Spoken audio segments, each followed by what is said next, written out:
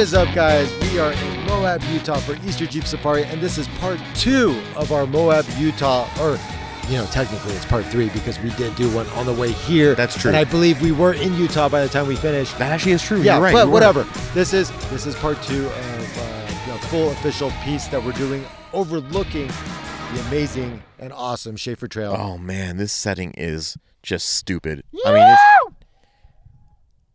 Did you guys hear that echo? Can you hear that? Do it one more time because it was rad.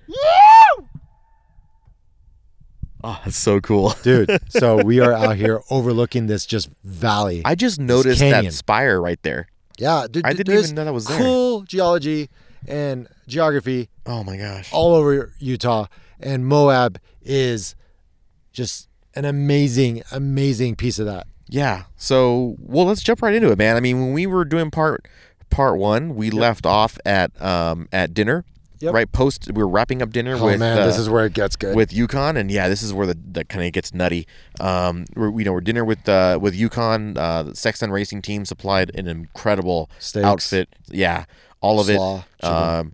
Ollie's been convinced to continue on, and so Yeah, I was actually giving everybody an out because I was one of the the most top heavy rigs of the group, and it was a Yukon gear and axle run. So you had some very purpose-built rigs on location, ready to do some really hardcore stuff.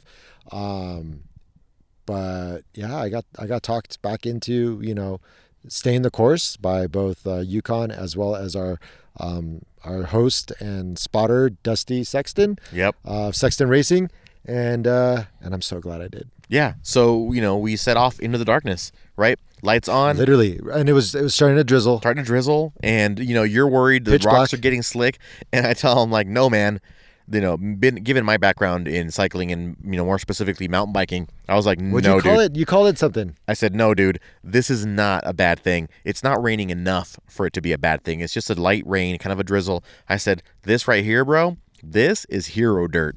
Hero dirt. This is that super... I like that, hero dirt. This is where the dirt gets nice and tacky. Right? It's not that kind of sloshy, sandy stuff, and it's not muddy. It's right in the middle where it gets real tacky. You can lean into it. Just carve into it. You can carve into it, and you can just lean into it and shred. I go, this is good stuff, man. That is one thing I'm kind of missing out here in Moab is my mountain bike. This is where you can start, kind of getting some real traction and carving into dirt. And so, anyways, that I think, I said, this game on. We're gonna be good. Yep. So we start kind of winding our way to the trails. We went into a couple of different washes, which, by the way, even at night, were just nutty. The walls are just so high, it kind of feels like they're coming in on you and they just want to reach out and hug you. Yeah, nuts. I mean, you are basically nestled amongst the rocks. Yeah. And on these little almost slot canyons. They're not, I mean, I don't know if you quite call them slots. No, they're not slots, but they're definitely, they're deep, but not quite slot canyon deep. Yeah, 20 feet wide. Yeah. Not too, there are some parts where you're just scraping by. Yeah. And you see tire tracks going up these jagged rocks or whatnot. But overall, you've got some room. And, right. So we start going through these canyons and we come across our first, the first one, major obstacle. And so what you end up with is these this big massive step, compared to the other one. So you end up with a step and then a massive step. Yeah, it's basically your first obstacle times 2. Right. Yep. So you have to do it kind of twice. Yeah. And then the first one's actually easier. So I saw some guys do it. I saw a guy fail in the second one and he ended up getting winched up. And then I kind of made that slow walk back to my rig, thinking and contemplating, going, what did I get myself into? Right. But then kind of just resolving that, okay, for whatever it is, we're doing it. And I saw the guy get winched up and I'm like, worst case, I'm hoping that's it. And luckily it was because I got up to it. I got up to the first step, got up that, everyone was cheering and, Stoke again started to go up. Got to the second one, managed to get my front wheels up on to the shelf, which was awesome. I was proud of that. But it stalled again. And so pressure was on. It was, like I said, it was drizzling. You just kind of wanted to move on. It was dark. The darkness added levels to this. Oh, it does. Psychologically, you get this weird tunnel vision and because you can't see what's going on around you. People kind of come and go in and out of your periphery and in field of view because it's pitch dark. Yep. Like there's it makes your world feel real small because all you can see is where that light beam is. That's it. Your world feels small, and it brings up the anxiety a little bit. It really does. Yeah, and I can see how you can come to love it. So I'm not quite. I've come to love crawling. Yeah. So this is going to be a larger part of what I want to do moving forward. Sure. But I wasn't in love with the night in this situation, with how many unknowns there are, and it was just a weird vibe. I can tell you one thing. I finally actually saw rock lights used for what they were intended for. Right. That's right. Yeah. So you could actually see. So you could actually see what rock you needed to hit and which one you wanted to miss. Yep. So there are reasons to having these things beyond just lighting up the underside of your vehicle, or showing off in a parking lot, and purple in a parking lot. Yeah, at the mall, as they say. But I got up that first one. I got up to the second one, got the wheels up, and then it was kind of game on. Then it got real. It got real, yeah. It got real. And, Dusty again came, kind of talked, said, hey, I want your right tire here. I want you to kind of get up. I got up. He's all, and then I want you to throttle it. Right, because you got to get that rear bump. Oh, man, I've seen so many of these damn fail videos where the guy goes, throttle it, and the guy throttles it, but he over throttles it, and so there wasn't quite a specified level of throttle. Well, usually the bump, dude ends up on his back. Well, that wicked bump is typically on the front wheel. When they bump on the front wheel and it goes, yeah, kind of goes up. So not the back so much wheel, on the rear. Yeah, the rear one you want to bump because what it does is it compresses the front to pull you. It compresses the suspension, and then you just get this rebound, and you bounce up, and then you throttle to grip. Because the front tires will then pull you as your ass is in the air. Exactly. And get you that much further on that obstacle to where then you can get traction, right? You need that momentum to kind of pull you up the shelf. Look, if you get it your first time, I am so stoked for you. I didn't get it. I didn't get it my second time. And let me tell you a little something about my second time. I did the damn hop. And the hop, that's just where disaster happens, right? That damn hop. Oh, totally. And it's like, just didn't manage to get it going. And it's a scary ass feeling, man. Dude, super scary. And Dusty at one point goes, I don't even see your lockers engaging on the front. My ears were fine.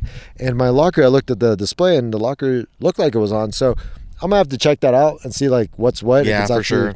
Happening that way. But regardless, didn't quite make it up that. They busted out the winch, hooked me up. Yep. And I'll tell you, there was this immense feeling of disappointment. And like, let's forget that I just did the first one, which was good. It was a solid like ledge that, Oh, totally. If you've gone through, I think the trail was called 3D that led to the pickle. Yep. You probably know what I'm talking about. But for a total amateur novice who has a manual stick shift, 6MT Jeep with a rooftop tent, an awning. The awning is about 50 pounds, the rack's 90 pounds, and the tent is 185 pounds. Wow. So altogether, you're looking at like 320 pounds of weight. Good Lord. At a high point. And I've got the lower legs on the rack, so it's not as bad as it could be, but you're up there. The weight is up there, and it's working against you. So any swing or any sway, it's compounded by this weight. Right. Well, Rhino-Rock's going to love me. FSR is going to love me.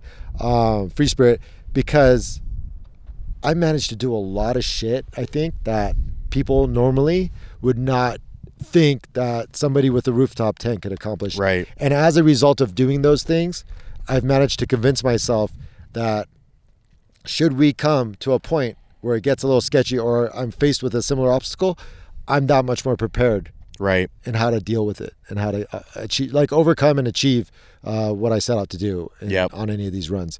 And it's a great feeling, and it's a feeling of empowerment. But that moment of getting winched up, I did feel disappointed. Yeah, and it's like what I told you, right? After it was kind of all said and done, I go, look, man, these guys are here to build that driver IQ, right? Just the fact what they care about, what they respect is not if you failed at the obstacle, it's how you handle it. Right? Do you tuck tail and say I'm done, or this isn't for me, or do you learn, kind of, reevaluate, reassess, and then reattack? And I think that's what you did, right? And that's what they respect. That's what all of us do, right? All of us. I hope everybody does that. I mean, I hope you never back off from a challenge. You never back away from when life offers you an opportunity to be great. Right. In your own story. Like, Do not walk away from that. Do not take that lower road. Take the high road. Take that one that maybe is a little windier, a little harder. Totally. And just make it happen. I think that's kind of like the underscore of this entire series of this podcast. Yeah. Is it happened when we were on our way out, when we were deciding whether or not to come out here. At all. Right? And we're like, let's do it. Let's do it. Let's just go. We'll leave. We'll leave at 5 a.m, do a 12-hour drive. It's going to be some adversity to this, but let's do it. Same thing on these runs where it's late at night. Let's do it. It's raining. Let's do it. It's a challenge that you've never done before. Let's do it. And even right now, we got to record 2 episodes. It's almost 6. Let's do it. We still got to drive 12 hours. Let's do 12 it. Hours. And we'll see if Ollie and Frank still have a podcast after this drive because we're going to be tired, cranky. Oh, my gosh. I mean, I'm already getting hungry again, so I'm about to be hangry. Yeah. But let's not think about that. I don't want to think about... Just listen to me. Do it. Yeah. This is my Shia LaBeouf moment. Just do it. Do it. Like, you guys need to get out there and you need to experience America and you need to see these different sites and you need to get away from your local trail and you need to get out there and you need to do it. Yeah.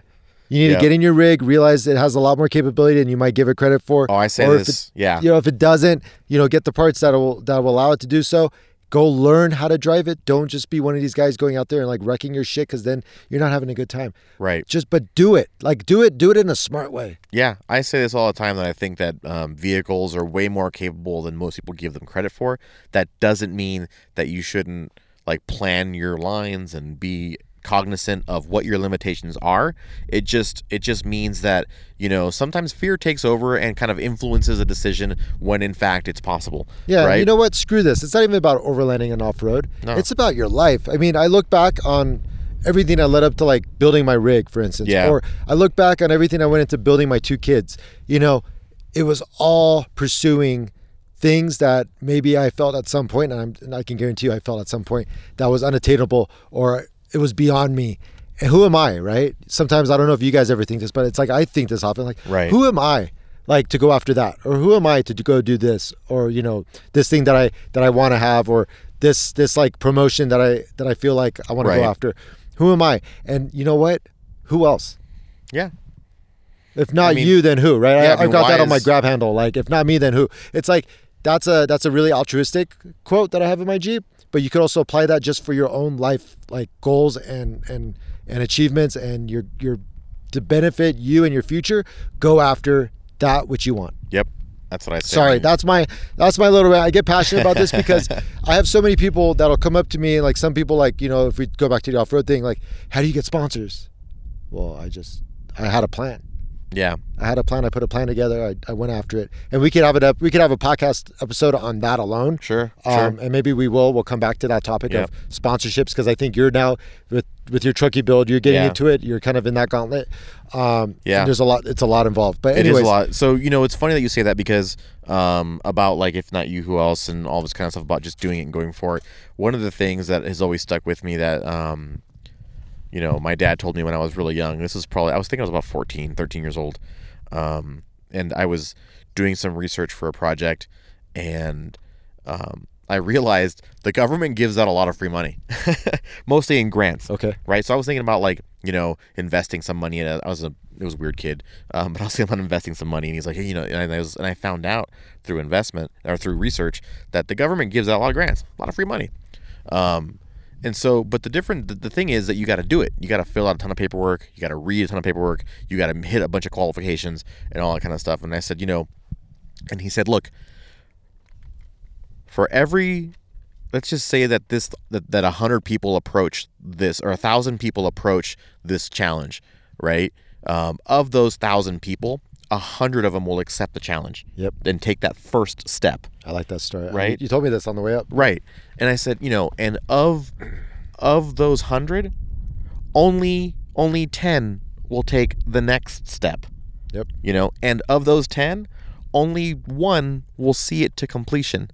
And if at all, right? Maybe everyone gives up at the second or third step, right? And I go, but he said a lot of times the reason this stuff exists and the value, the measurement of success is just sticking with it, deciding that you want to do it and that you're gonna do it. You even said he went a little deeper than that too. He did, yeah. Even so, that one person will complete it, but then there might be another guy that'll come, right? But do it better. Right. And you see that happen all the time. Oh, totally. Just because someone has done it before you doesn't mean it can't be dialed up. Right. Right. And so, and that's kind of what keeps the wheel turning, right? And kind of what keeps the challenges coming. And look, my point is, it's just like what Ali was saying, right? It's a different way of kind of, I guess, saying the same thing is, look, it's always a challenge until, until you tackle it. And then you look back and you realize that what you thought was impossible was possible, and now your bar for what is a challenge has just increased, which is exactly what I was seeing with Ali on his driving, right? Like, we hit our first obstacle, way back with Warren, which way back, a mere 12 hours ago, right? And so, we hit that first obstacle, and that seemed insurmountable. And that first obstacle was nowhere near as gnarly as the first obstacle he did on the Yukon run. Dude, we got up to that first obstacle, and I was like looking at it going, oh, I should probably turn around. So I said this in the last podcast, and I really just kind of said it in passing.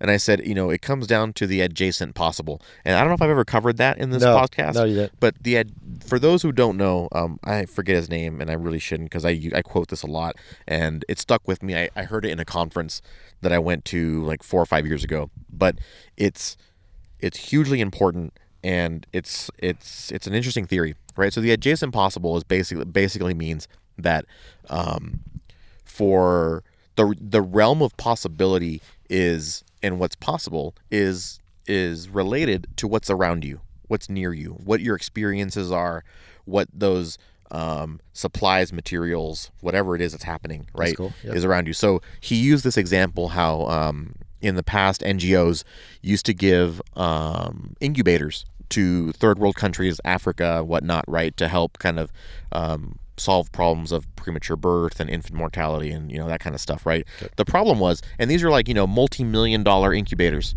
right? And the problem with that, though, is they worked fantastic, right? While they worked. The second they broke down, I can see where this is going. They couldn't fix it. It was done. It was a multi-million-dollar machine that was now rendered useless, and they were back to square one. You could give a man a fish. Yeah. But if you teach him, he can feed himself. So this is essentially kind of a similar theory, right? And so, except that instead of that, you're teaching him how to build a fishing pole too, right? And a fishing line and fishing reel and rod and the whole 9 yards, right? It's kind of more along. It's a little more complex. And so there was the realization that they were just throwing money at the problem, right? So a group of really smart people, right, came up with this idea that why don't we make an incubator based on supplies that can be sourced locally.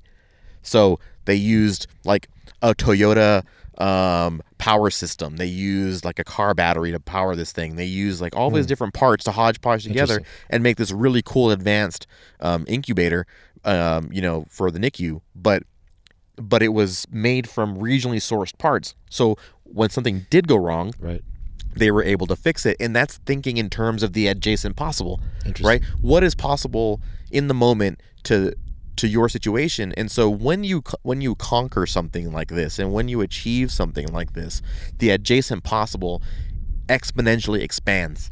Got it. For you at that moment, right? Which is like it did for you, right? What you thought was not possible, your horizon and realm of possibility immediately expanded exponentially. Well, it's funny because that's kind of what we talked about with that charity that you're interested in getting involved with. We did hit on it slightly. That's where I first mentioned it, right, with what kids can do. It's like this charity is based on giving gear to underprivileged children who Gear Forward, they don't have it's called Gear Forward, who don't have access to those types of things, and as a result, don't get to experience those experiences. And we were talking about it, how like I grew up in the inner city. Frank was from the inner city. We both have, right? Yeah. I grew up in the shittiest of shitty neighborhoods when I was a little kid. And it's like, so you come from this, but I know for me, I came from, that, but my father was very involved in getting us outdoors. Sure. And as a result, I always knew that there was more out there. The world was bigger. And it's funny because my father was not very outdoorsy. He loved fishing, and that was kind of his outdoors.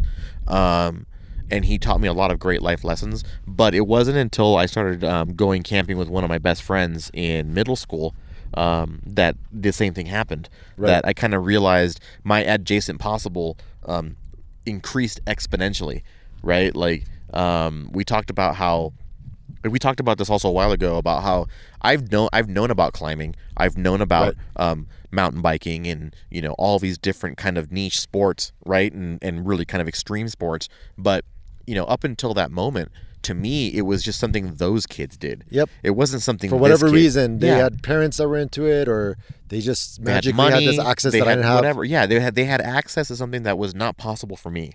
Or at least that's what you thought. But the reality was it was accessible to you and everyone else. They just happened to be into it. The first step just seemed so monumental, right? The first step just seemed impossible.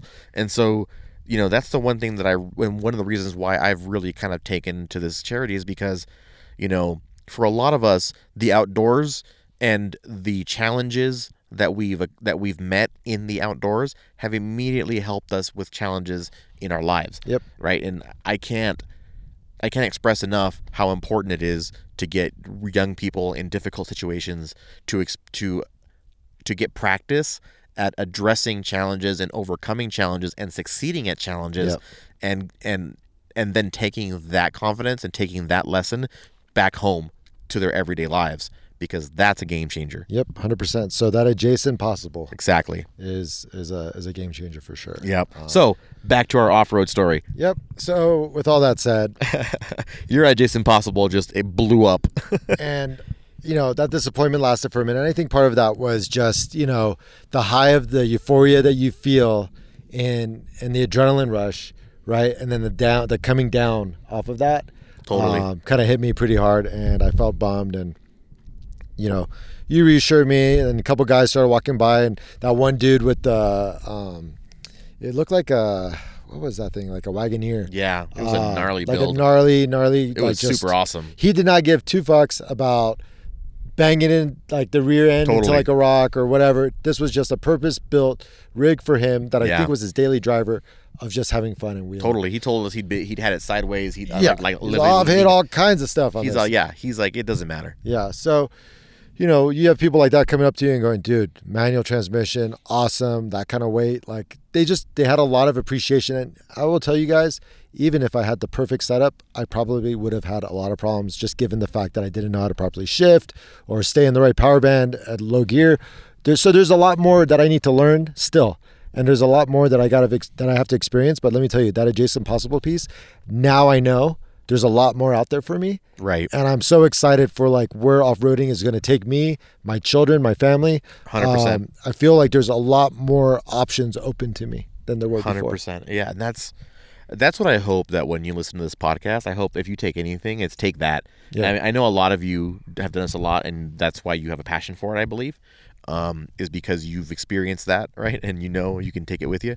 But for those of you who are listening, who are just now kind of getting into this and beginning to take those first steps, it's going to get epic. And it's so much fun. And everyone is here to help you. Like, this is probably one of the most welcoming, and I'm not talking about Jeep Safari. I'm talking about the off-road community collectively. It's one of the most welcoming, one of the most supportive, one of the most giving communities I've ever been personally a part of. Surprised, and because I look up to these guys and I think, they're just such badasses. By the way, almost all these guys are professional racers to some degree. Yes, a lot of them are. Yeah, they're on that, especially on our trip. There were guys talking about racing through these things that were like full on whoops, and they're like, why are we going so slow? It was a ridiculous amount of experience on this trip, which is exactly why I kept pushing Ollie. I'm like, dude, you're not gonna get this kind of access again. 100%. Yeah, or you get it again, but not anytime soon. Like a year from now. Yeah, exactly. Yeah.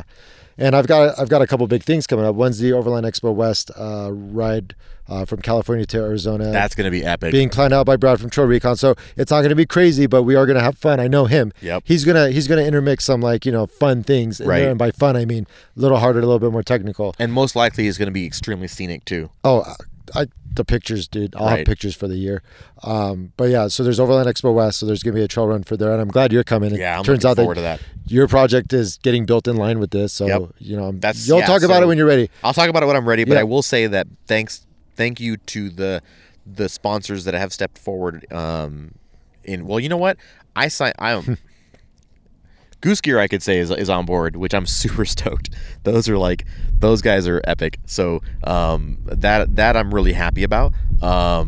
And KC, obviously, we talk about them a lot. They're helping me out. So I'm just going to jump in and say it. Those two guys are really kind of just helping me get this thing built. Rebel Off-Road, again, another company or business that I've been working with for the last 2 or 3 years. Even back when I had the F-150, I was working with them as a customer for many years. And, I'm getting this, those are the real kind of primary supporters. Aside from friends and family, right? Yep. Always sponsored by Wifey. Adjacent Possible. Right? The Adjacent Possible. Again, in play. But so as a result, that's one of the reasons why Truckie's not here, is because Truckie's being worked on and getting scheduling done to get that. The lift is finally happening. All the accoutrements that come with that are happening. Getting some new lights put on. Her additional lights, I should say. The Gravity Pro 6s are never coming off. Love those things. Pac-Man is there for life. Right. If you haven't seen his rig, he's got this. he's got like the little dots, and he's got Pac-Man eating the little dots with the cherry at the end. Right, and the little dots are little KC logos. Yeah, so rad. Little white KC. So yeah, I love that. My wife's idea. Credit to Shannon. That's so awesome. And so that's what we're planning. It's getting built up for Expo.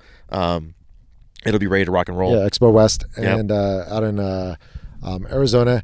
And then after that, I've got, I believe in June or July, me and my brother-in-law are still trying to figure it out, but this is a very personal piece for me because if you guys have listened to earlier episodes where I kind of break down what got me into off-road and how I went from having a Subaru to a Jeep, go listen to that. I think it was episode 1. Episode 1, yeah. Episode 1, the origin story. The origin story, yeah.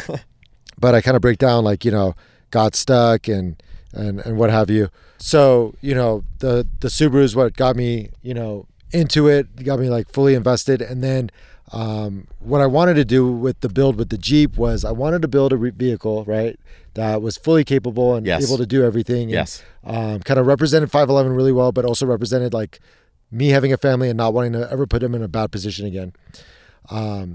Well, to cap off that story, my brother-in-law, he's kind of pushed me to get more into the crawling side of things.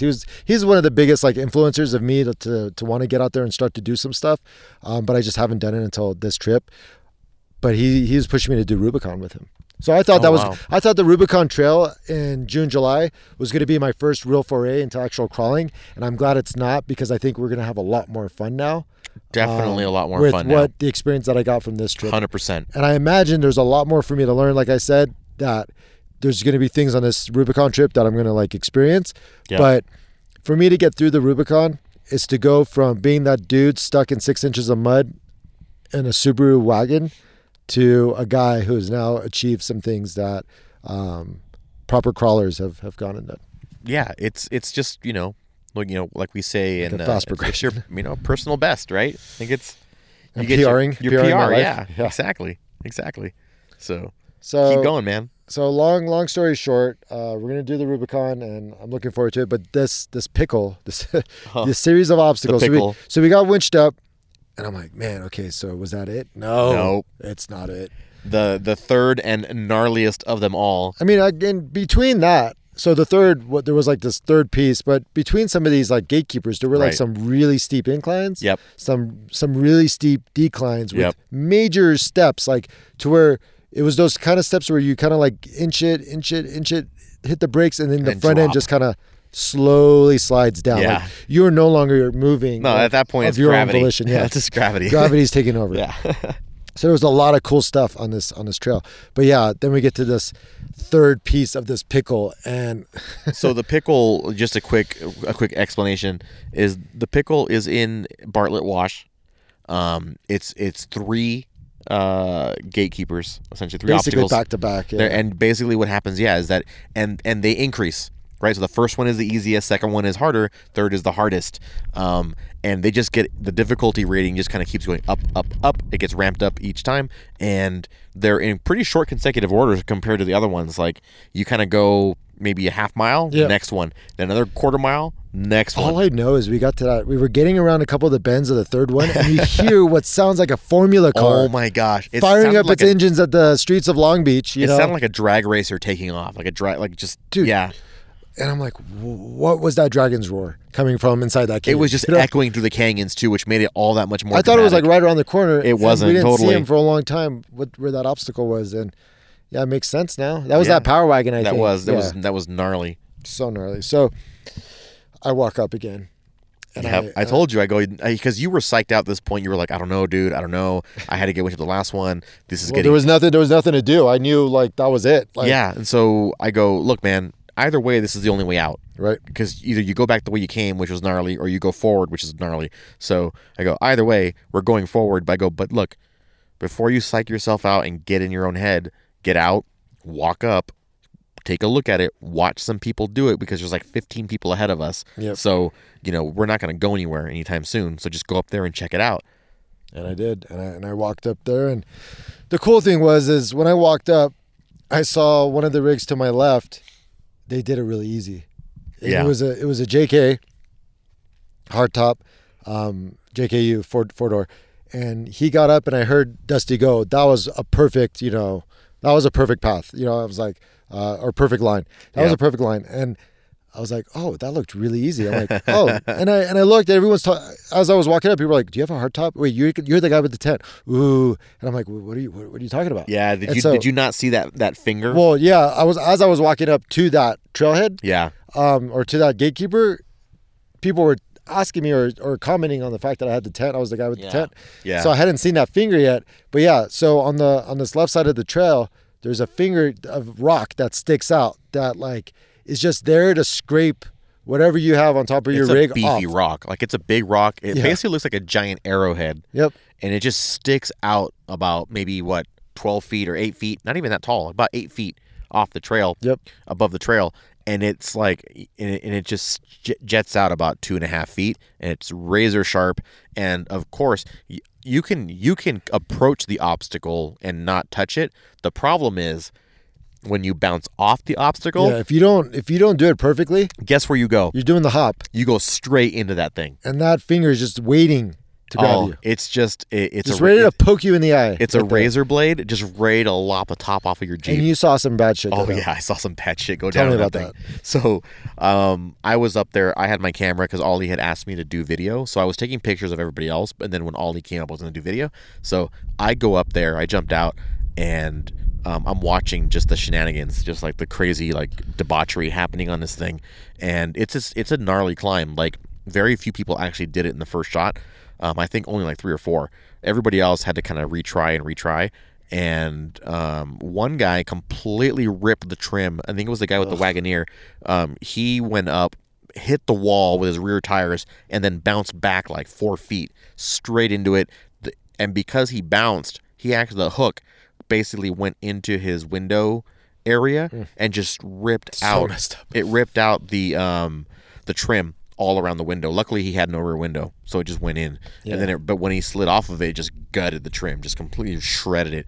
And so there was just chunks of metal. He made it up on the next try, and so but every single time he hit a bump on the way up the gatekeeper, a chunk of metal would fall off. And so everybody jumped down and picked him up. This trail was truly no joke. No, it wasn't. And then, if that wasn't gnarly enough, another guy comes up with a hardtop.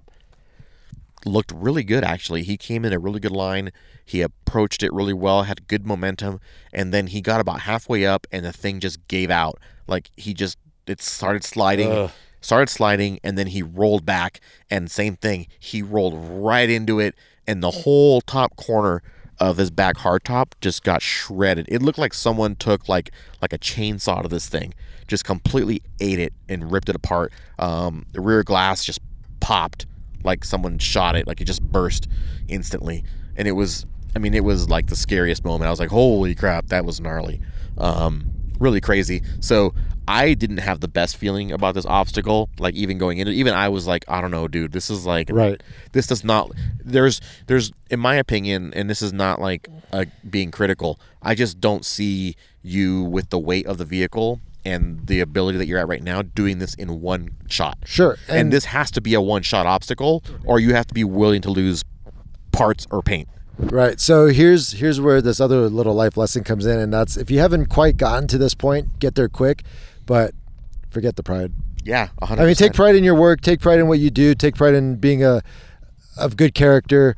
of standing beside what you say, but don't take pride in having to take a certain line up a hill in a rig when you don't have the experience to back it. This is the one where we do say, know your limitations, right? Know your limitations. You accept challenges, but you go into them smartly, right? Calculated risk. And this is one of those situations where the calculation just said, take the detour. Yep. Right? And, take the bypass. And so there was this bypass. And it's funny because I walked up the bypass to go get the view of the trail.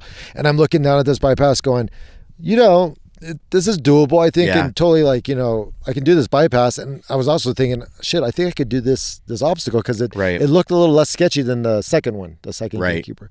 But I told myself, no, if we can do this bypass, let's do this bypass. So when I got up there, one of Dusty's support team members comes up and he goes, hey, Dusty wants you to take the bypass. This is a little sketchy. He's worried about your tent. Doesn't want you to and I'm like, super thankful. I'm like, you know what? I'm going to go for that. And you know what? I saw the bypass and it came up around the right-hand side and then it goes onto this shelf. It was a little sketchy. And the shelf is super narrow. Literally enough room with for the drop-offs. Jeep. And the drop-off is... Tire size, 37-inch tire size drop-offs.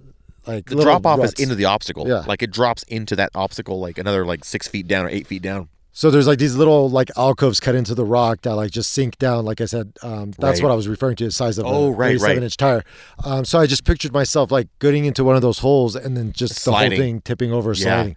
But no, Dusty, once again, 100% correct. Knew it, nailed it, and got through that. Laughs, cheers, and smiles. And that was it. And that was pretty much it. Then we kind of went back. We helped them tear down that massive circus tent. Yeah. Yeah, and then said our goodbyes, said our thank yous. And we headed out. And we headed out. And once again, we were back at the hotel just about 12:31 in the morning. And then we woke up this morning. And what we thought we weren't going to do, right? Because we came in, we're like, oh, dude, we're going to get pictures for Neil. I'll give him the best ones that he wants. I had some photos I needed to do for 511, so I'm like, we'll take care of some of those photos and we'll do our podcast. We'll get some coffee. Today was supposed to be basically administrative. Yeah. Right? We were going to go get coffee, go do some photos that we needed to kind of document, do the podcast on the banks of the Colorado River right there in town. Yep. And then leave. Right, we were planning to be out by noon. I don't even want to look at what time it is right now. Don't. No, you don't. And because I'm gonna probably freak out. Frank, you do that. Frank likes a schedule. I love a schedule. He likes it when it's what you're gonna do and you just stick to that. Yeah. But at least you're willing to go for the adventure. Yeah, exactly. You did that. Every single moment was okay, let's do that instead. Let's do that instead. That's true. I've seen that in you. You've grown too. 100%. Yeah. So we both grew on this trip. Yeah. So we stopped at the gas station to say hey, high five our friends, right? Yeah, my buddy Tony had invited me along with his group, Romer. And I told him Frank was coming. He was like, yeah, dude, you guys both. Tony's the same one who did the podcast episode with Frank and I. That's right. So, that's where you guys became friends. Yep. So when I told him you were coming along on the trip, he was all for it. And then we were originally going to go on a run with them. And then we woke up this morning. We said, hey, let's just do this coffee thing, photo thing, and say hi. We had very, very long nights already. So we were like, let's just, be conservative. Right. And then we end up meeting them at this gas station after getting coffee because Tony hits me up. He says, oh, I saw your Jeep in town. Looks good. And, went on his way. And I'm like, oh, Frank, let's go meet up with the guys just real quick. They're at this gas station. Let's say hi. So we go, we say hi, we say bye. We say, all right, dude, we leave. I forgot what I said, but I said something that I don't regret because this has been epic. But I said something that I said, we got to record the podcast anyway. Right. We may as well do it out on the trail with these guys. So let's just go. They were talking about being done around noon too. Well, I felt so bad again. I'm like, well, I'm kind of dragging you along. I don't want you to feel like, you have to. But you, again, were just like, you know what, dude? I know we have a 12-hour drive at the end of this. And because I was pretty adamant, I do not want to stay overnight in a hotel. I just want to get back because I have to work tomorrow morning. Right. Dude. So you what you said, I was like, you're right. And then you think about being here in Moab for Easter Jeep Safari, and it's a yearly event. And when's the next time we're doing this? Exactly. Right? Maybe next year. At this point, I was like, dude, we just got to go all in. Let's go after the adventure. Yeah, let's just go all in. And then so we go to a gas station. Turns out they didn't have premium because you get the supercharger. Yeah, to go back to the earlier gas station where we met everybody who had already passed us. So I'm like, all right, let's So get they gas. told us where they were going to be for the trailhead and basically how to get there. And so we said, all right, we'll catch up. And we booked it. We booked it. We Potash got gas. Road. Yeah, on to Potash. We went out Potash, took Potash Road until it became basically Schaefer. But we almost stopped at Poison Spider. Almost, yeah. Because I saw this. He said Tony had said that the road that we were on would turn into a dirt road, and then he said take it for about 10 miles. Yeah, and turn into a dirt road. Yep. And we see Poison Spider Trail with a bunch of Jeeps on it. That also is a dirt road, but it forks shoots off. Yeah, it's a fork. And I'm thinking to myself, was that it? Has Tony been here before? Or is he just saying something that Troy told him? And right. I'm so glad I didn't give in to that voice because, it was at the very end of this road, like 10, 12 miles, whatever it was. Yeah, it's pretty deep. And it turns into a dirt road. And then we saw an 18-wheeler coming, and I said, no. There's no way. There's no way it's a dirt road. There's no way this turns into a dirt road because there's an 18-wheeler coming right at us. But there was a factory. Turns out there was a factory at the end of this road. That's it's like a mining. It's like a mining facility. Yeah, it's like a facility. Yeah. So if you don't know, like there's a lot of uranium out here too, and of other minerals, but uranium's also a big kind of deal in Utah, in these parts.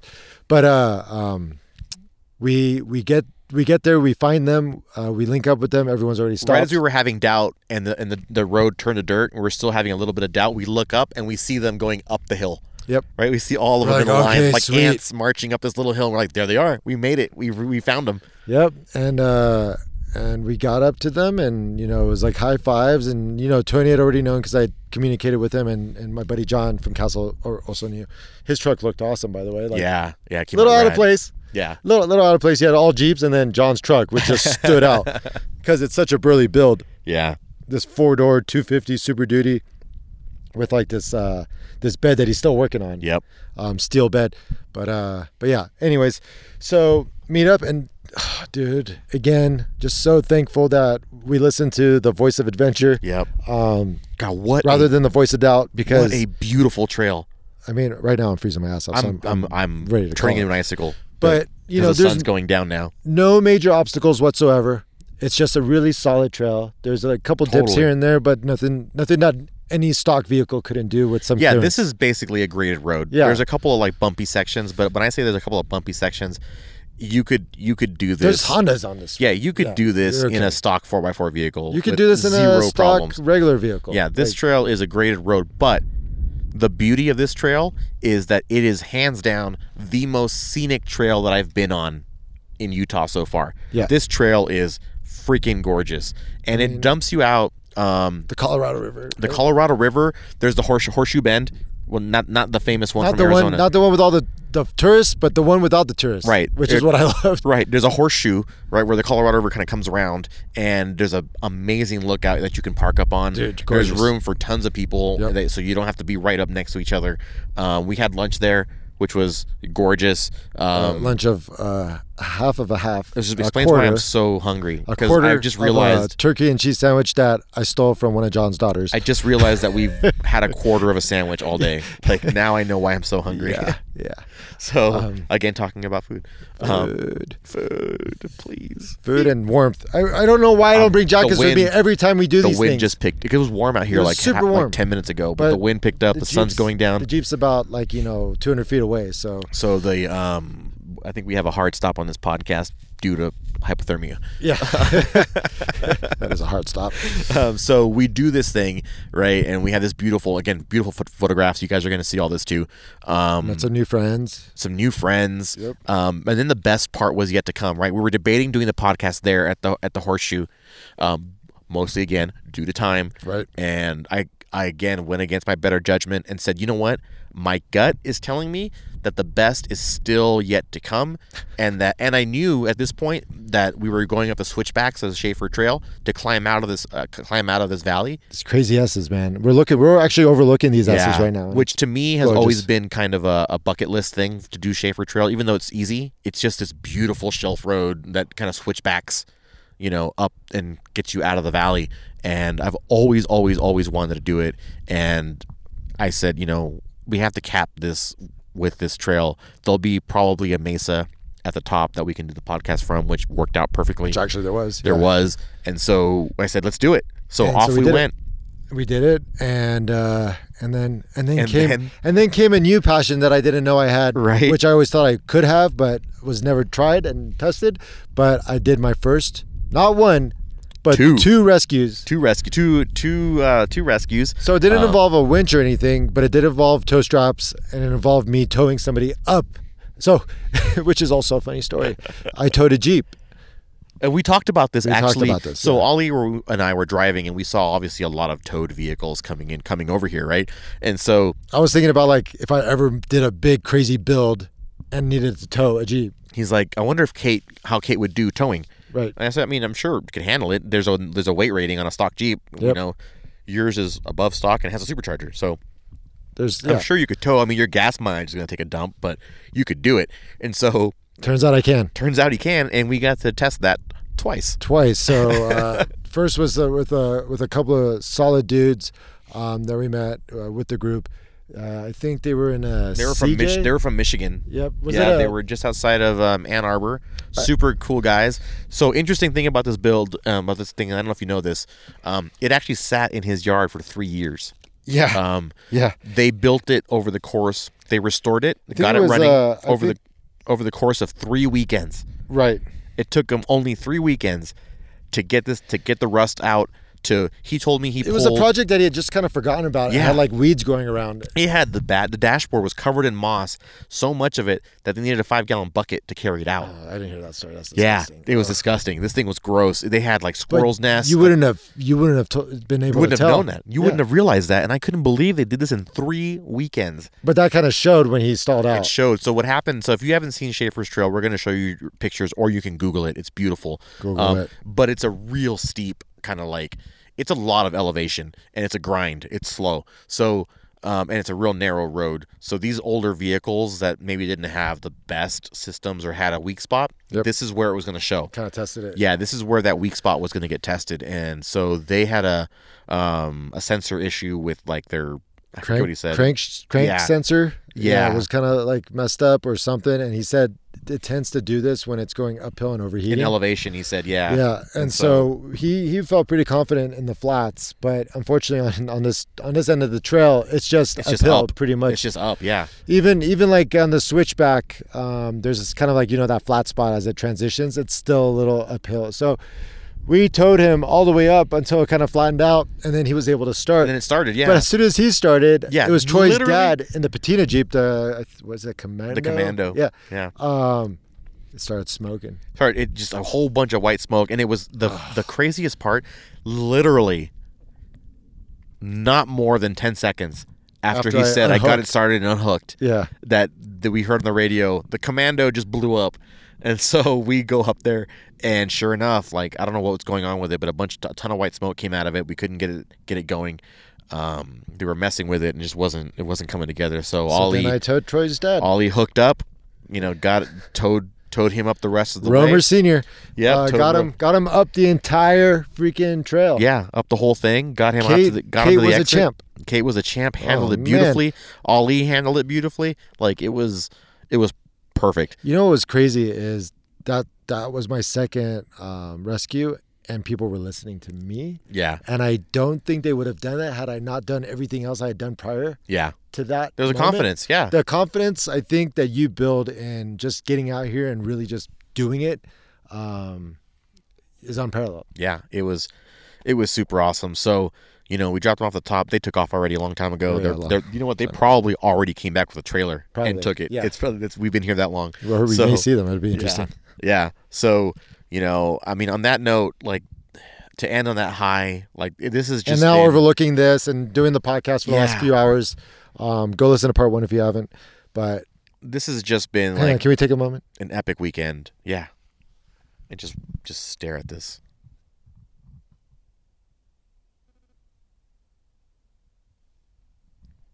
Yeah, man. So incredibly quiet. That's and what beautiful. it's about. And the wind died down right now. The wind died down. Just for that moment. It was actually so perfect. Here comes the wind again. Here comes again. It was so perfect. Don't say the W word. As my buddies Adam and Olaf would say, don't say W. Yeah. W is a bad word when you're camping or overlanding. Don't go and say the W word when you go camping. But yeah, guys. Thanks for listening in. Thanks for sharing the adventure. I hope you guys, if you haven't get out there and go do it.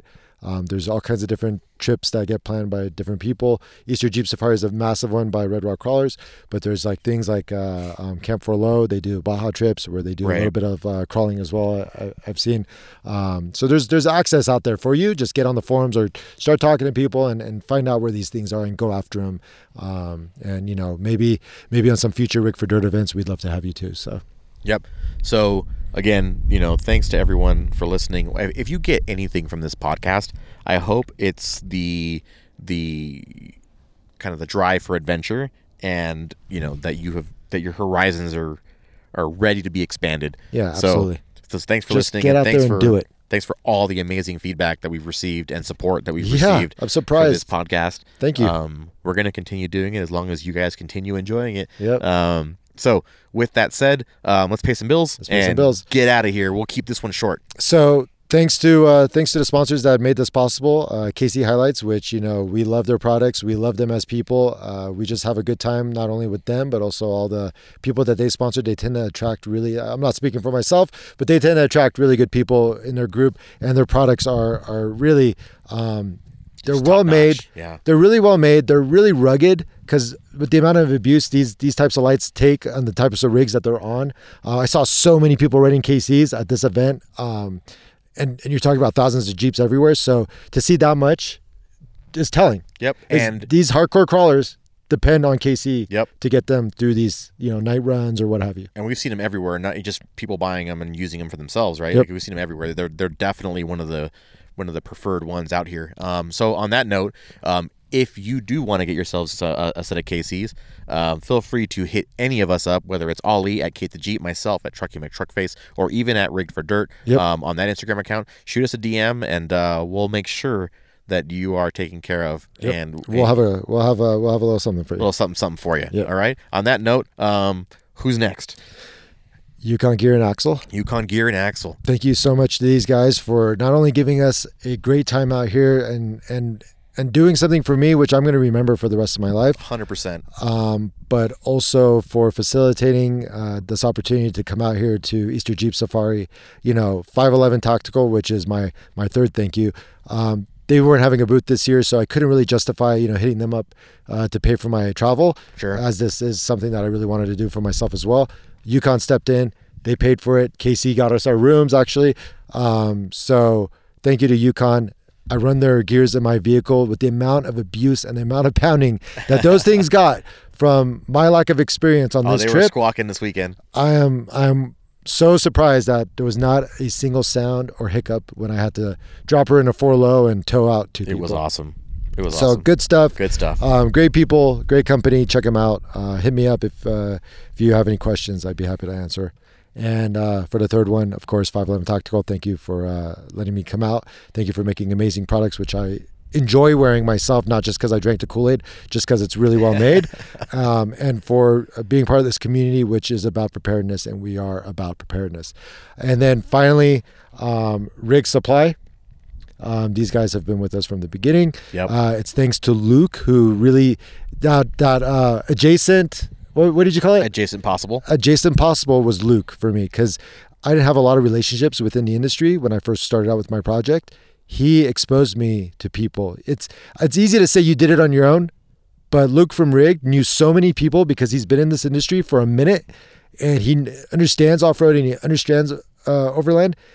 He put me in touch with those people selflessly and for no benefit other than me getting what I needed to do for what I wanted to do. And this goes back to what we said earlier, right? This is a small community. It's a giving community. Yep. It's, you know, it's good people helping good people. Just can't forget those who help you get to where you want to exactly. be. And Rig Supply was that for me, and now that's why we support them with what we do.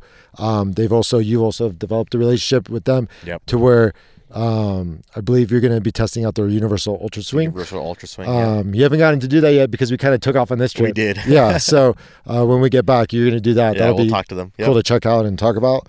But yeah, guys, I mean, this has been an amazing epic journey. Thank you so much for joining us on it.